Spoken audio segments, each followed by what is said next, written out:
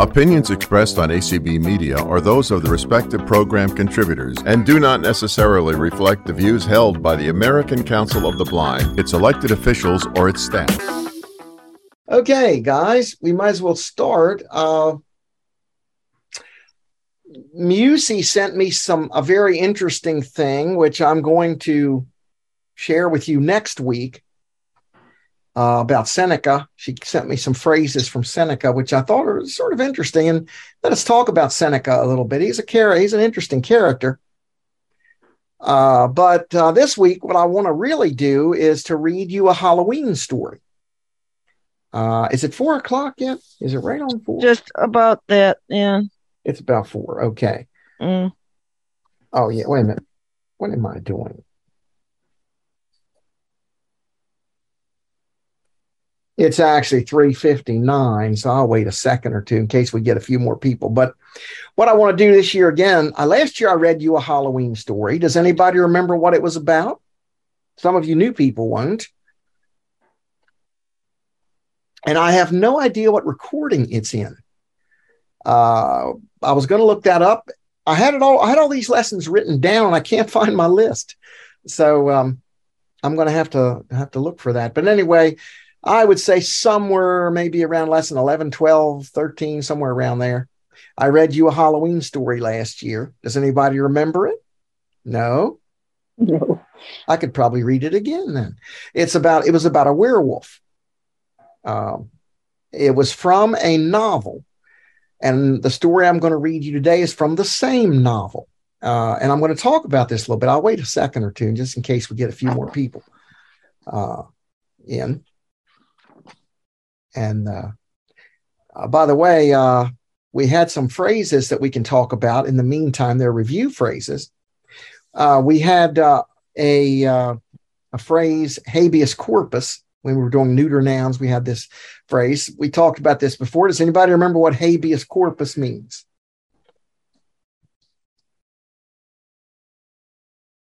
Habeas corpus. What does that mean?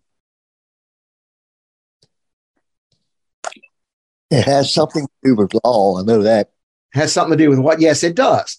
It means you may have your body. That is, when you are arrested, you have to be charged with something within a certain amount of time, or you may have your body and take it where you want. In other words, you have to be let to go free. They just can't throw you in the slammer and leave you in there for days and days and days. You have the right to take yourself wherever you want. And so, yes, it is an expression of law. A writ of habeas corpus, they say, like you see it on Perry Mason and some of those shows. And the other, there's another phrase I was going to talk about. Now I can't think. Magnum opus? Magnum opus, yeah, magnum opus. Magnum opus means a masterpiece. That is a great work. And so if an author writes a great work, it's probably a masterpiece. And the other place you see the word opus, if any of you are rock and roll fans, there was a song called Opus 17. It came out in 1966 by the Four Seasons. And I don't know why they called it that. I don't think it was their 17th song, but that's what they called it anyway. And I don't think back then we knew what opus meant. So anyway. So is Magnum the great, or is opus? Yes, great work. Okay. And the reason I gave you that phrase is that the magnum, you might forget that opus is a neuter noun because it looks like a regular old nominative masculine noun, but it's neuter, and the magnum will show you that. And so that's why I like to put that phrase in. All right. Well, let me talk a little bit about this Halloween story I'm going to read to you. There is a book in Bookshare called The Satyricon and the Apocolocyntosis. Don't worry about that other big word. But what this is, it's actually two works that have been translated from Latin into English by a guy named John Sullivan. And the Apocolocyntosis is about Seneca. So I'll talk about it next week when I talk about the thing Musi sent us. But I want to talk about the Satyricon. The Satyricon is a very interesting work. It's one of the first novels ever written. It's the first Latin novel ever written, certainly. And it basically is a little bit like Huckleberry Finn in the sense that, can you imagine if any of you have ever read Huckleberry Finn, what if the only part of Huckleberry Finn you had was the part where the Duke and the King come on the scene, and that little part there with the part there where they try to trick these people out of their money. You remember that part? They go to these young orphans or these young girls, try to trick them out of their money and get caught and all that kind of stuff. What if that's the only part of Huckleberry Finn that we had? And what if we only had little bits of the rest of it? Maybe a little scene here, a little scene there. And that's what we've got with the Satyricon. The biggest part of it is an account of a dinner party. And this dinner party is given by a guy named Trimalchio. And Trimalchio used to be a slave. So his education is not very good. But he was freed from being a slave, and then he invested some money and was able to build up a huge fortune. And so he's gotten to be hugely filthy rich, but he doesn't know much. And some of the fun is these guys go to a dinner at his house and all the kind of dumb things that he does, and all the bad puns that he makes and that kind of thing. And so it's fun to read that part. And that part is where these stories come from. While they're at the dinner, two guests tell stories. And one of them is the guy that told the story about the werewolf last year, which we read. And this year, we're going to hear a story about witches, which I'm going to read you in just a minute. And so the longest part of the novel that we have is this part about the dinner. Now, we have more of the novel, but it's kind of fragmentary. Like there's one part where it says, the moon shone brightly and she, gap in text. And you don't know what she did, but you have an idea it might have been kind of interesting. And then you have some extremely, and I will be honest with you, have some extremely obscene parts that are there, but they're not very coherent because you get them, but you don't get the novel as a whole. The longest part is this dinner party, and that to me has always been the most interesting part. And it's not obscene, and it's fine. If I had gotten my PhD, I might have really dug into this work. I always found it very interesting. And actually, as it was, I did write a paper on it not so long ago when I took a graduate course. So I find it a very interesting work, and it is in Bookshare, called the Satyricon. The author is a guy named Petronius. But let me go ahead and read you this story about the witches being told by the guest, being told by the host of the dinner, Trimalchio. He's going to tell you this story. And you'll notice this sounds like a person who's not terribly well educated. It's exactly the way he would talk.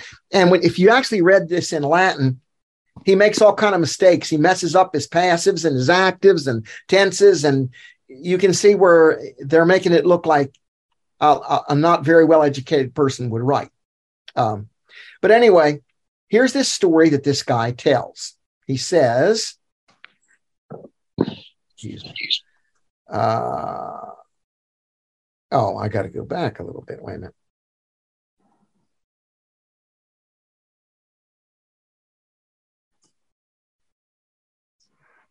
Let me just look up the word horrible. The first word of this story is horrible. So here it is. Okay. Now I'll tell you a horrible story myself. A real donkey on the roof. I suppose that means like a real weird story. When I was still in long hair, you see, I led a very soft life from my boyhood. The master's pet slave died.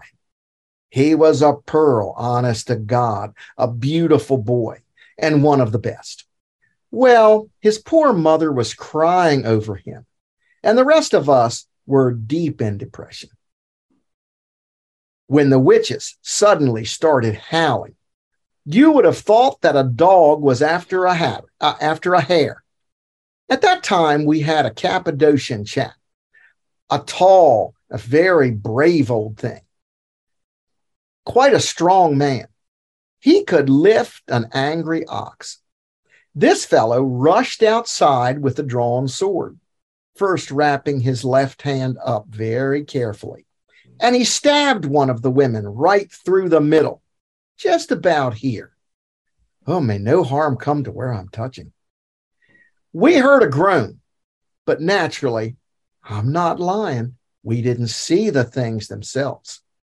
Our big fellow, however, once he was back inside, threw himself on his bed. His whole body was black and blue, as though he had been whipped. The evil hand, you see, had been put on him. We closed the door and went back to what we had to do, comforting the mother. But as the mother puts her arms around her son's body, she touches it and finds it's only a handful of straw. It had no heart, nor insides, nor anything. Of course, the witches had already stolen the boy and put a straw baby in its place. I put it to you, you can't get away from it. There are such things as women with special powers and midnight hags that can turn everything upside down. But that great tall fellow of ours never got his color back after what happened. In fact, not many days later, he went crazy and died. There we go. Now, I want to say one more thing about these witches. Witchcraft is something that goes back to mythology. You remember that in mythology, you have Medea, who was a witch, and you have Circe, who was a witch. And in real Roman times, of course, some people believed in the gods and goddesses, and some people believed in philosophy of different kinds, Stoicism or Epicureanism. But there were some people who were not well educated who believed in superstitions. And one of the superstitions they believed in was witchcraft. They believed that people could take certain substances or certain things and cause things to happen by using those substances, much as someone might think that could happen today. Horace, the poet Horace, wrote a poem which very few people ever read. It's a very horrible poem. And most of his poems are wonderful, but this one is not.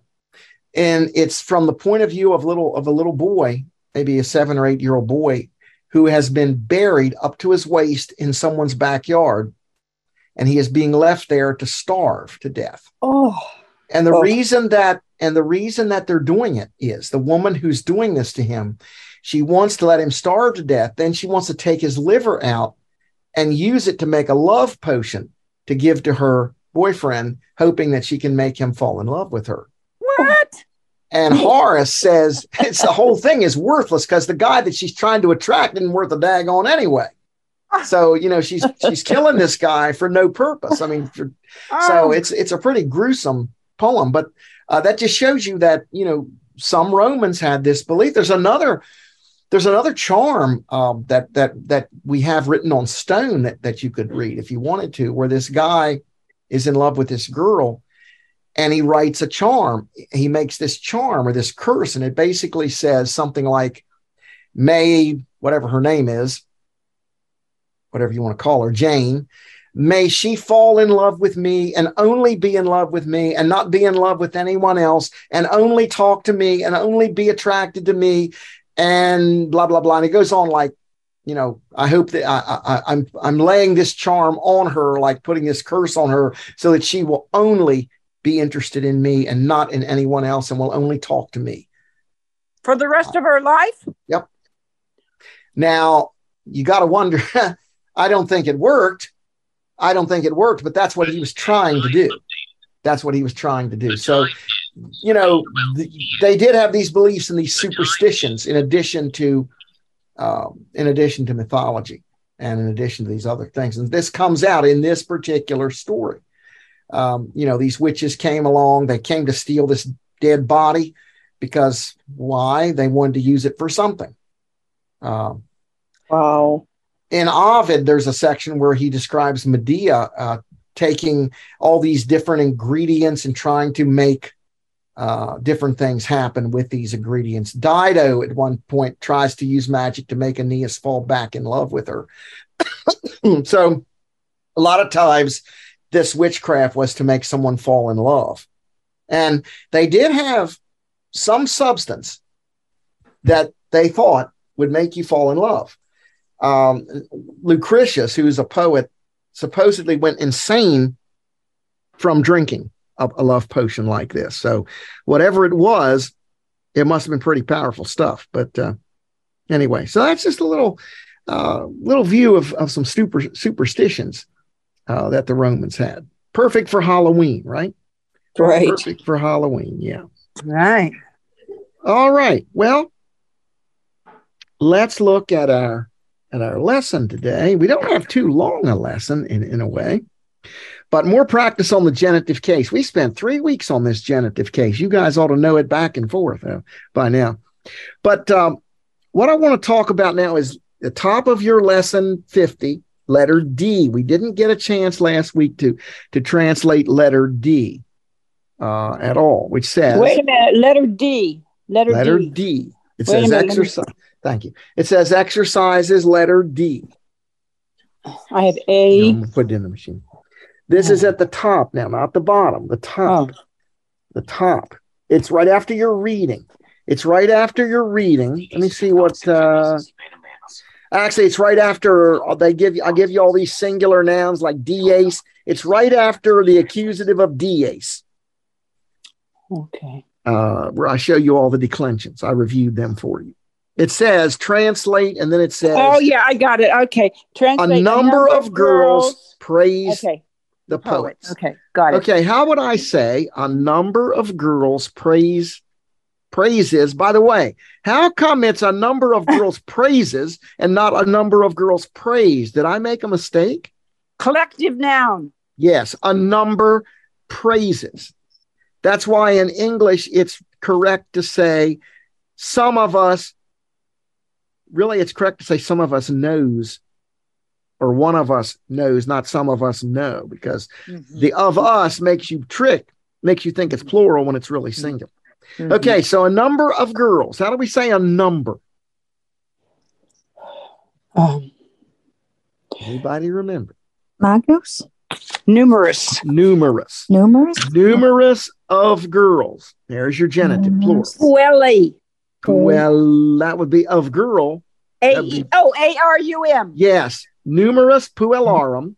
Okay. Now we're going to leave the verb till the end. Poets. Poeta. Us. A-S. Yes, Y-A-S. Y-A-S. Accusative plural. Yes, direct object. Okay, if you don't put the A-S on it, what you've actually said is something like a number of girls. The poets praise. And to make it to direct object, you got to put the AS on it, and then praises. How do we say praises? Laudant. Laudant. D-A-T, because a number praises. It's singular. Laudant. Oh, singular. Oh, I did that. Okay. Okay. The sailor walks to the shore of the sea and sees a wolf. Oh my. Nauta. Nauta is correct. Now we're going to leave the verb out, to the shore. Auditorum. Odd. You're almost there, Musi. Odd plus accusative. The accusative of litus is litorum. It's litus. It's neuter. Oh, Odd litus. Odd litus of the sea. Is that Marius? Mare? Marius. Yes, because it's third declension. Yes. Walks.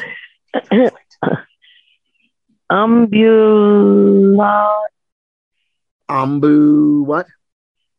Lot. Okay. And sees a wolf. A wolf. Lupum. Yep. Lupum. Weed it.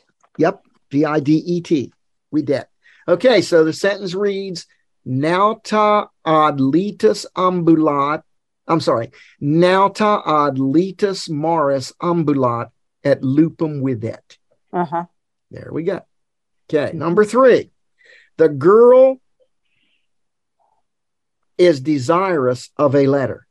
The girl. Puella. Yep. Puella Girl. is Est. desirous. Desire. What is that? I forgot. Desire? It's Desire? Cupidus. But since it's a girl, you got to say cupida. Puella est cupida Puella. of a letter. Epistular. Epistolae. Epistulae. Yeah, epistulae of a letter. Okay.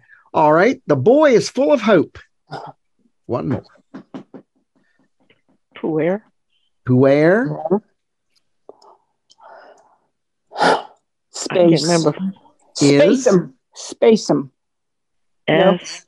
est is Uh-huh. full Full of. planus. Planus. Puer est planus spei. S-P-E-I. Spei. Puer est planus spei. All right. Now, this reading, we have a reading here, and we've seen this reading before. Those of you who have been with me, we read this reading a long time ago. But what we didn't do was we didn't answer questions in Latin on it. And so that's why I've given it to you again. And this reading is a good reading because it shows you who our family is that we talk about a lot. So let me read this to you, and we'll stop as we go along and answer questions in Latin. It says, it's called Familia Romana. Hic est nostra familia Romana. Vir familiae est Lucius Marcius Calvus. Est Agricola et agros arat. So he is a farmer and plows the fields. Okay, somebody was asking about that word, fields. Servus Luci est Davus. Davus des piger et laborare non ama. You know what piger means? Lazy. Sed dominum et familiam amat, et familiam iuvare volt. Uxor Luci est Paula. Tres liberos habet. Filius Paulae est Luci. Filius Paulae et Luci est Publius. Est puer industrius et bonus. Sed ludum non amat. Quod magister est severus et gravis. Saepe publium et alteros pueros verberat. Si literas non bene non discunt. Okay, now here's where it talks about the sisters. Sorores publi sunt Marcia et Secunda. Marcia animalia amat et vacas curat. Est sponsa. Meritus futurus Marciae est Gaius. Gaius est miles et in Graecia nunc est. Multas epistulas Marciae scribit. Marcia epistulas saepe amicae uniae legit. Now, altera soror publi est secunda. Parvu puella est et Galinas curat. Amica secundae est Flavia. Flavia est impetua et omnia quae putat statim dicit. That's kind of interesting. She is impetuous and says everything that she thinks. That's the first thing that she thinks.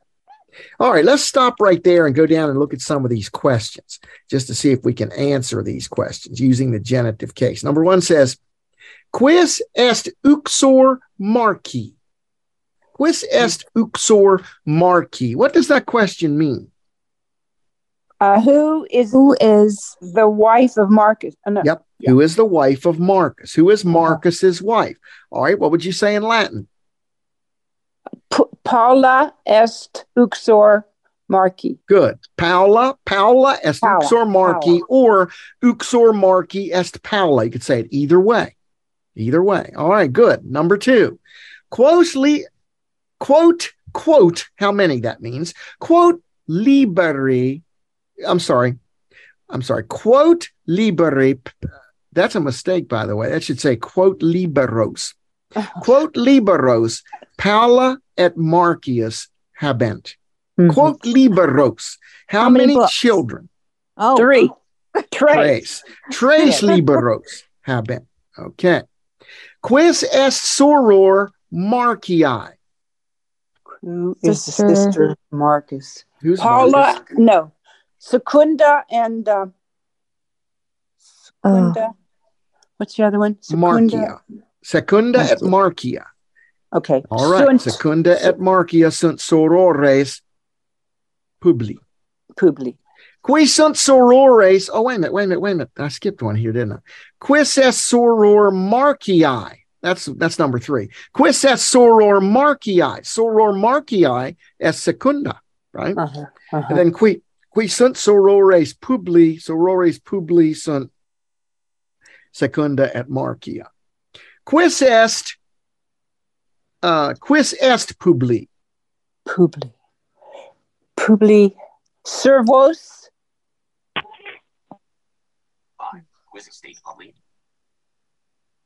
Publius est Filius.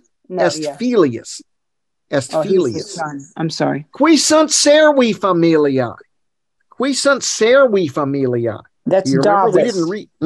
Sorry. Davus. Davus est servus familiae. Davus et Lydia. Lydia et Davus sunt servi familiae.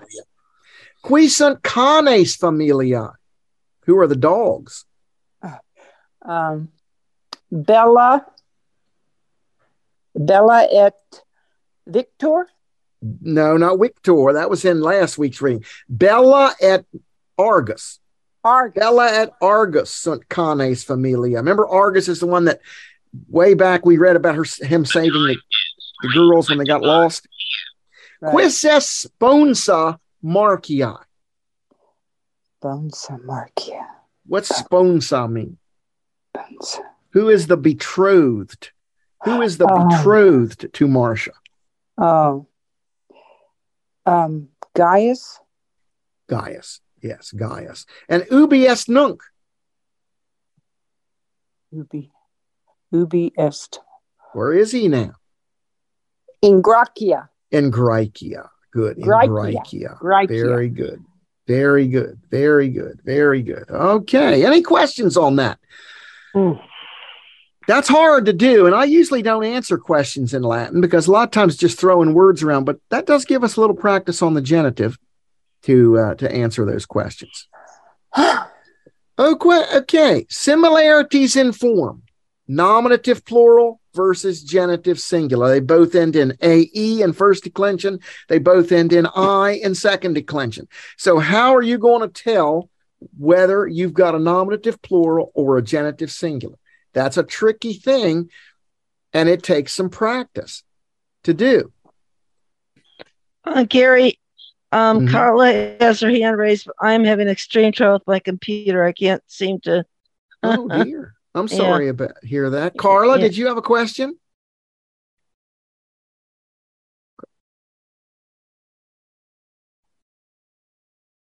She probably can't get unmuted. Carla? Is anyone hearing me at all?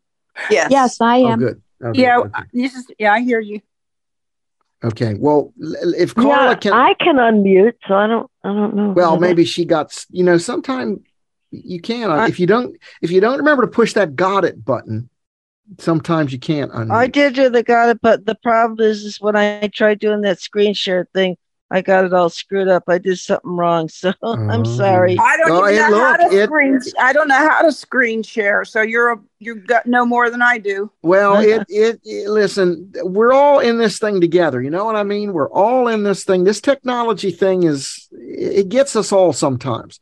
Let me see if I can figure out what's going on, if it's okay.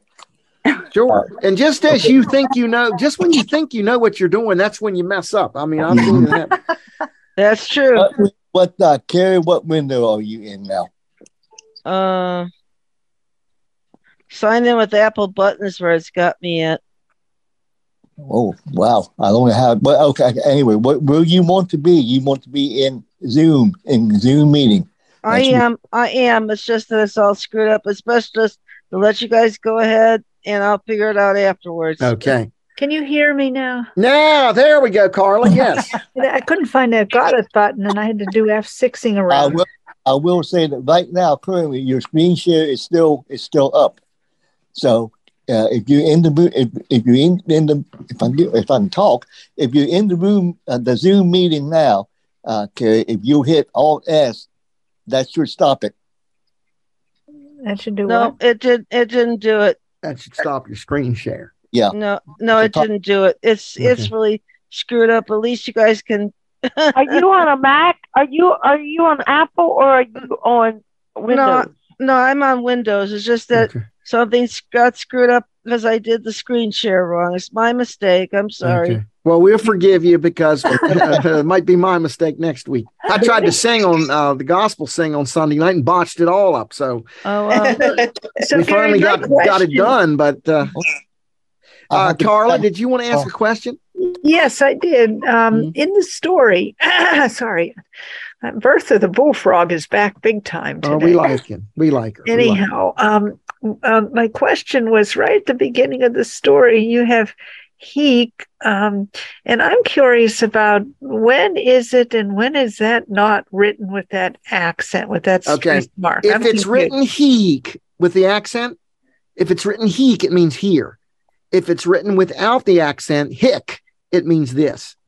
Oh. And I'll tell you a way to remember that. My Carroll County students came up with a brilliant way to remember that. They said Carroll County is a bunch of hicks around here, so this hick. That's how you can remember hick means this. This hick. Okay. Okay, because that just confused the heck out of me. Yeah, heek is here and hick is this. That's one time the long mark can help you. You know, if you have that heek, it means here, whereas if you just have hick, it means this. So how do you use that heek? Like here is or here are, like the same way you would say here in English. But isn't that similar to the use of this in that sentence? I mean, yes, it how kind do you of say here and there? Here and there. Ilik is there, Ilik and heek is here. Here. Okay. And that's one word for it. Anyway. Figured out how to get that macron, how to produce these things, because I can tell you how to do it on a Mac. I can tell you, Carla, I have a whole list of them. Okay. For the Windows computer that I can send you, but they're a pain in the butt to do. You gotta type a certain thing and then type a number. On the Mac, it's much easier. All you do on the Mac is hold your letter down that you want to type the accent of, and then when it goes, bloop, bloop, you hit a number. And if you write down the numbers, you have to use those alt code things. You don't have any control character sets for those. You mean on the Mac? On the you mean PC. on the Windows computer? I used to do it like for the U accent in French. You would do, what was it? Control apostrophe, I think, and then you hit the E. Yes, something they like don't that. have any of those for them. It's not exactly like that. They may exist on the Windows, but if they do, I don't know.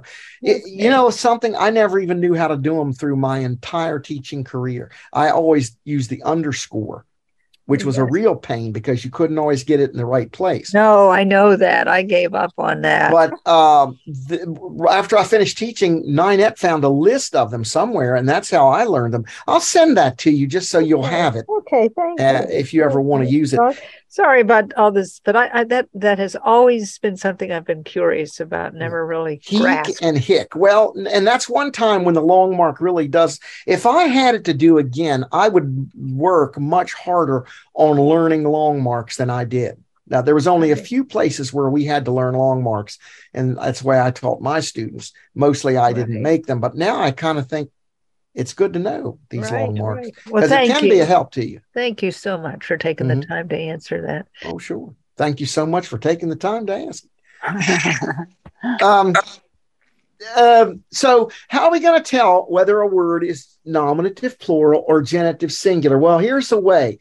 The genitive singular is usually a phrase using another noun, like the father of the daughter, or the farmer's daughter, that is the daughter of the farmer. You're usually going to have two words together, and that'll help you decide. If you have two nouns together like that, and the second one looks like it might be a genitive, chances are it is. And usually the genitive comes after the noun that it describes. Usually, I won't say always, but like 9 times out of 10, it will. Whereas the nominative plural, you're going to see a plural verb. And that's how you're going to tell. Not that you can have a plural verb with a genitive phrase, because you could, but with a plural noun, you're usually going to have a noun, a plural verb, and something else that's totally unrelated. You're not usually going to have two nouns. You could, but it looks a lot different, as you'll see when you get into it. Now, you could also mix up the second declension genitive plural with the accusative, second declension accusative with a third declension genitive plural. They both end in UM. But again, you're going to see a phrase with the genitive. Whereas, like pater hominum, father of the men, or pater uxorum, father of the wives. You're going to see a phrase. And that's how you'll be able to do it. And the best thing, really, the best answer of all is really know your declensions, know your noun declensions. If you know the declension that a noun is in, then you'll always be able to figure it out. I got it now. Hey, you got it? You want to play it for us or not? Well, no, I don't want to do that because I'm in the participant list. So that's lucky to be there right now. Okay. I won't fuss with you because, like I said, I think we've all been there.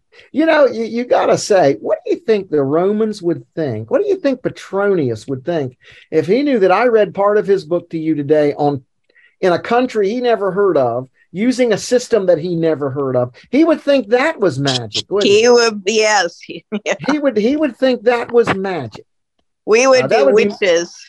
Yeah, he would really think that was witches, Yeah. So it's incredible when you really think about this stuff, that these guys, and it kind of, Carla, you and I are writing books, and it makes you stop to wonder, will anyone read our books 2,000 years from now or whatever?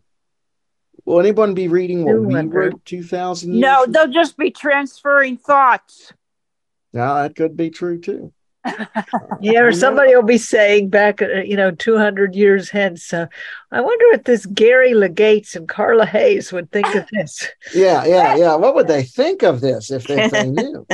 So it kind of blows your mind when you really think about this. Think of somebody like the Apostle Paul, who wrote all these letters in the Bible. Could he have ever believed that those letters that he worked so hard on and sent to one particular church would be read in a country he never even heard of, using methods of reading and writing and printing and so forth that he never even imagined? Yeah. It blows your mind. What would they think of Braille? Of Braille, he would never have. A blind person would not read. No, a blind person wouldn't be educated. No. Well, I disagree with that. They might be. I disagree with that because the John chapter 9, that blind person was educated. Just because they were blind didn't mean they weren't educated. He was pretty smart. Yes. I don't know how well he was educated, but he certainly was smart. Yeah. And of course, Homer. Homer was smart enough. I didn't mean that they weren't smart. I meant that a lot of times they wouldn't be given the privilege of formal education. I think it depends on the family. I think his parents educated him. It would. And if you had parents if you could get a slave that could read to the kid and so forth, you could. But I don't know that they ever had a system of Braille, or I don't know if they ever. They may have. Who's to say that some enterprising person didn't come up with a raised print system that some blind person used at some point? But then again, it wasn't until recently that blind people could take part in modern education without sighted assistance. That's true too. Right. Look what they told Stevie Wonder. His teacher said he would never amount to anything, that he would do weaving and things like that, but he never really amount to anything, and that's just the way it was.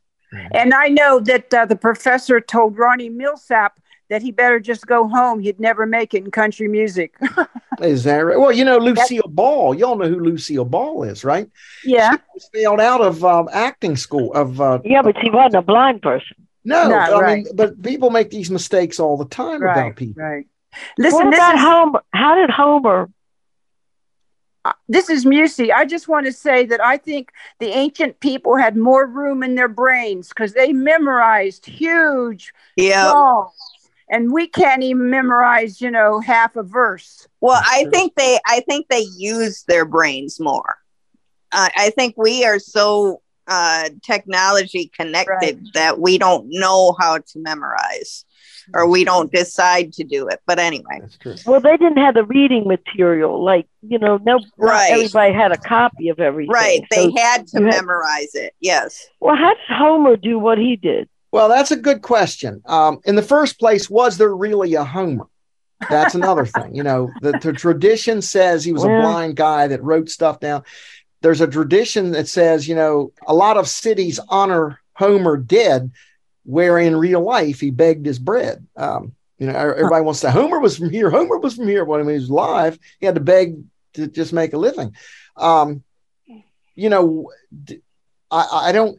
The only thing I can say is maybe he went blind and already knew how to write, and so could write, but couldn't have read what he wrote, or he wasn't really blind. It's a whole bunch of people that. What about he had a secretary to write for him? Yeah. Amanuensis, right? Well, he could have had that. He could have dictated it to him or her. Yeah.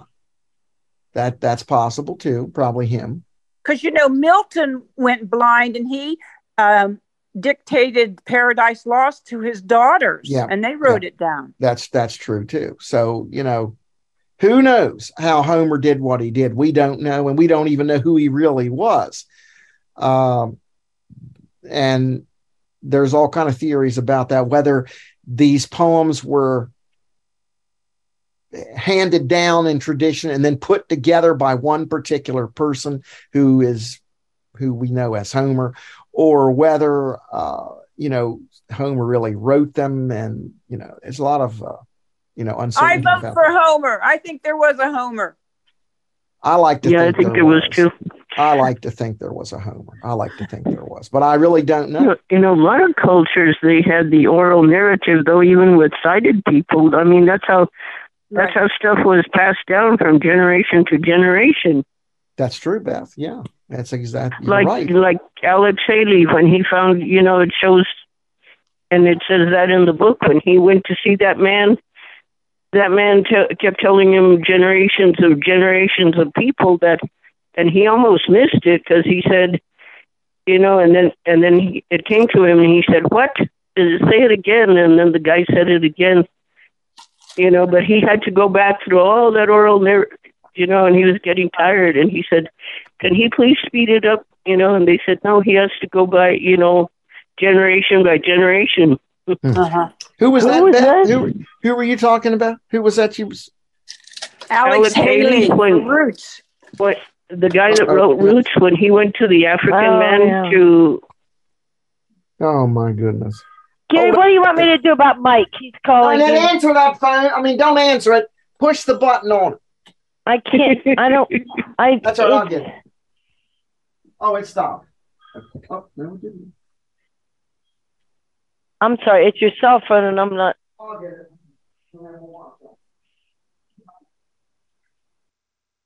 So yeah, I think Homer could have dictated that stuff to somebody, and then they wrote it down and stuff.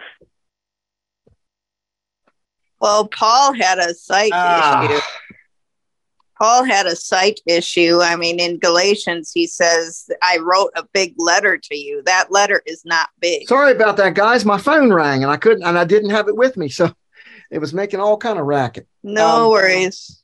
Anyway, but see, Homer was that Sharon talking? No, it's Jessica. Oh, okay. Now, it's interesting. You were talking about learning. It's interesting how differently people learned even a century or even, 70 years ago. I had a professor in college who was Mr. R.D. Williams, who wrote a big 2-volume work on Virgil. And he was from England. And he said when he was 15 years old, they made them memorize almost all of book 4 of the Aeneid. He could recite the Aeneid to you. But he said he never had biology or he never had chemistry. And some of us said you didn't miss anything. But it was a different system. It was my college professor never had biology. And I think he was always sorry. He always said, I wish I'd had biology. And we always said, nah, you're better off what you had. But anyway, that depends on your point of view, but people learned differently back then. They definitely did. In Roman schools, they certainly learned differently. They read certain books and talked about those books. And there is one subject that Roman boys and girls learned that you all have never studied, though, that I don't think anyone today has ever studied. Although if you went to Westminster High School, you might say you studied it. And that was the subject of being able to withstand heat and cold. What? That was a subject. Oh, yeah. In other words, I remember. I guess they would take them out and make them be outside a while and have to deal with cold and then make them stay out in the sun because it was something they would have to do in heat. And that's one of the things they mentioned. Several people mentioned that their children learned to deal with heat and cold. And I always laugh because my classroom, if you were in my classroom, you dealt with cold because it was pretty cold in there sometimes. Yeah. But it's just interesting, the way they study different things. So, I was just saying that Paul in the book of Galatians, he says this, I wrote in such a big letter to you. That letter is not big. It's actually very small. So it could be a lot of his letters he dictated to people. I think he might have had visual issues. Apostle Paul, I'm talking about. They think that when he says that, what big letters they mean on the signature. When he signed it with great big letters because he couldn't see. Right. Well. Yeah. Right. And that's right. And that's what they think. Maybe that was his, as he calls it, his thorn in the flesh. Was that he had a visual problem. Yeah. And people don't like to think like that because how dare Apostle be partially sighted? Yeah. But anyway. That's right. No, that's right. You're talking about blind people. There's an interesting sentence about blind people that someone wrote in Latin. And it's kind of interesting how they felt about them. And the sentence is, Caeci ducem quaerunt, nos sine duce erramus, which means blind people seek a guide, but we wander without a guide. So, that's kind of funny when you really think about it. They call it, well, at least blind people have enough sense to know they need a guide. Sighted people could learn so much from the blind if they would just take the time. Yeah. No, that's true. Gary, it's about a quarter till. Thank you very much. Sorry. Thank you very much. Thank you. Do y'all want to sing Alma Mater or not? I want to listen to you sing it. Oh, you want to listen to me sing it? Okay. Well, let's sing it together. You can mute, but here it is. Ready? Sung to the tune of Maryland, My Maryland. Remember, or Old Christmas Tree, whatever.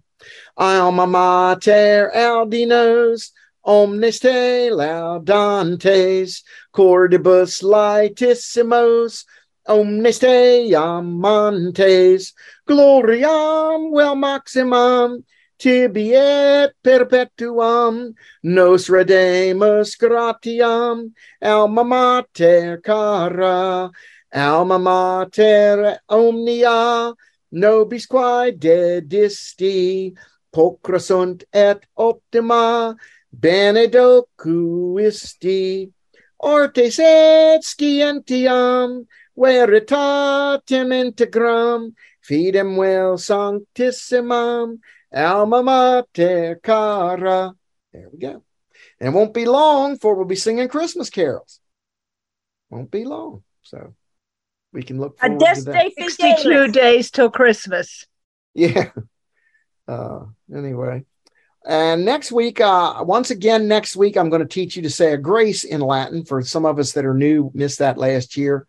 In case you want to impress your Thanksgiving table companions with how much Latin you've learned. Next week, we'll start working on how to say a grace in Latin, if you want to do that. All right. Now, I thought we would, in the little bit of time we have left, continue with our Roman history. And by the way, this week you've got exercises here. You've got, at the very end of this lesson, you have some sentences to translate, and you have some declensions to do. And the sentences all have, you have to figure out whether they're genitive singulars or nominative plurals. So you don't have too much work to do this. I'm just beginning to understand declensions, finally. Yeah. I'm not there yet. Declensions are something, it's so different from anything we have to deal with. Yeah.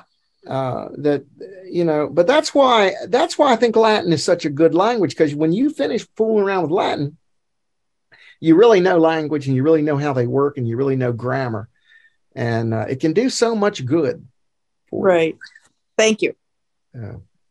Anyway, let's talk a little bit about a Roman history. Now, remember we had gotten to the fifth king had gotten assassinated. Remember that? Mm-hmm. And the sixth king took over because the queen kind of held off announcing the death of the fifth king until the sixth king was established in his office. Now, this sixth king, remember, had been a slave at one time. And so he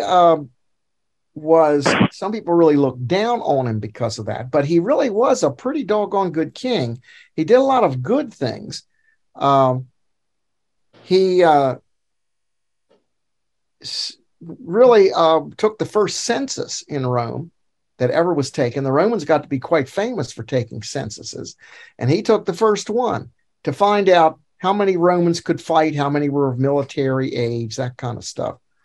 And he was really a pretty well-liked king, and the worst problem he had came from his own family, because he had two daughters, and he married these two daughters to the sons of the fifth king. Well, you can imagine this is going to cause some problems, because the sons of the fifth king really thought they should have been king, not him. And one of his daughters was a real sweet little girl, but the other one was kind of a spitfire. And so the daughter, who was a real sweet little girl, married a real ambitious son of the fifth king. The girl who was a spitfire married a real easygoing son of the fifth king. And so you can tell these two aren't going to get along too well. And so the girl that was a spitfire and the guy that was real ambitious, they decided they wanted to be together because they were more alike. And so they murdered their mates and they got together. Oh. And so then... how'd they murder him? I don't know. It doesn't say. I don't know how they did it. Okay. I don't know how they got away with it. I guess she gave him some poison food. I don't know.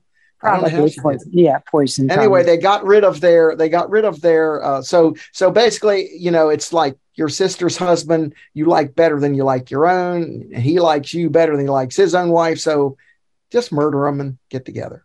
So, anyway, so they get together, and the son of the fifth king works it out so that he assassinates the sixth king one day in the Senate. He just assassinates him and throws him out on the ground. And then this very nice daughter of his comes along in her chariot and forces her chariot driver to run over her father's body and kill him, which was like about as sacrilegious as you could get. What did you do to your father?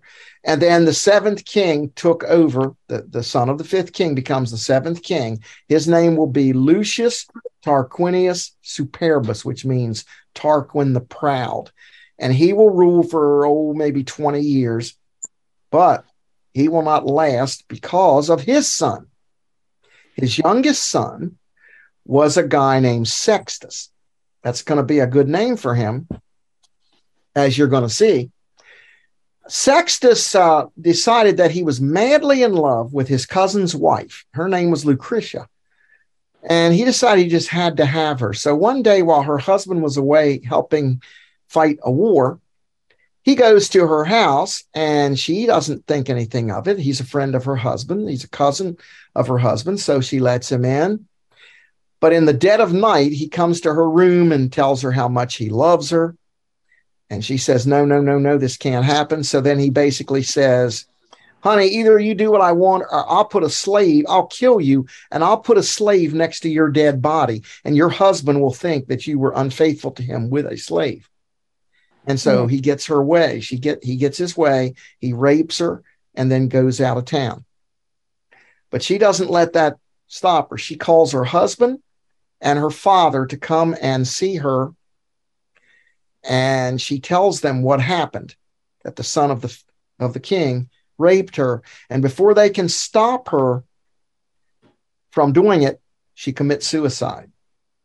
And this so inflames a guy by the name of Junius Brutus that he gets an army together and forms an army and leads it against the seventh king and overthrows the king.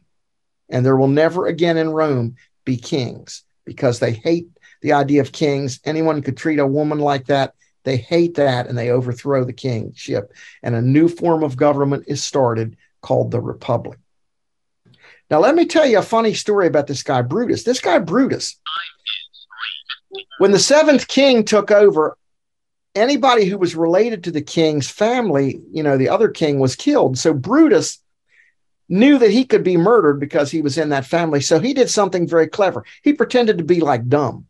He pretended to be stupid. He did dumb things. He acted real stupid and, just acted like a retarded fool. So they said, well, let's leave this guy alive because he's a barrel of laughs. I'm sorry. That's the way they used to look at it, right? If you were handicapped or if you were limited, they thought that was funny. And so they left him alive and they called him Brutus, which means dummy. Well, one day the king of Rome saw a snake in his palace and he didn't know what that meant. That upset him. So he sent his sons to consult the oracle. And so his sons took old Dummy along with them because, after all, who could you get to have more fun with on a trip than take Dummy with you? So they took Brutus with them and they went to the oracle.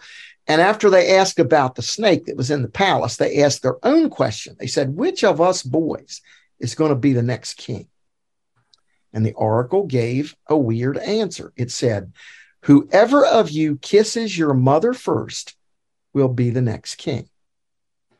Well, those boys took off to get back to Rome first to be the first to kiss their mother because they figured whoever kissed their mother first was going to be king. You know what old dumb Brutus did? Old dumb Brutus, they laughed their hearts out when they saw him do this. Brutus bent down and kissed the ground because he said, the earth is my mother. And guess what? Those boys never got to be king. Brutus doesn't get to be king either, but he will become the first consul in the new government. And so he will become in charge. And so he did the right thing. So there we are. All right, I'm going to stop here and we'll talk about the Republic next week and about this new form of government and see how it's like what we have today as a government, because people who formed the Constitution use this Roman Republican government as a kind of a model for our government.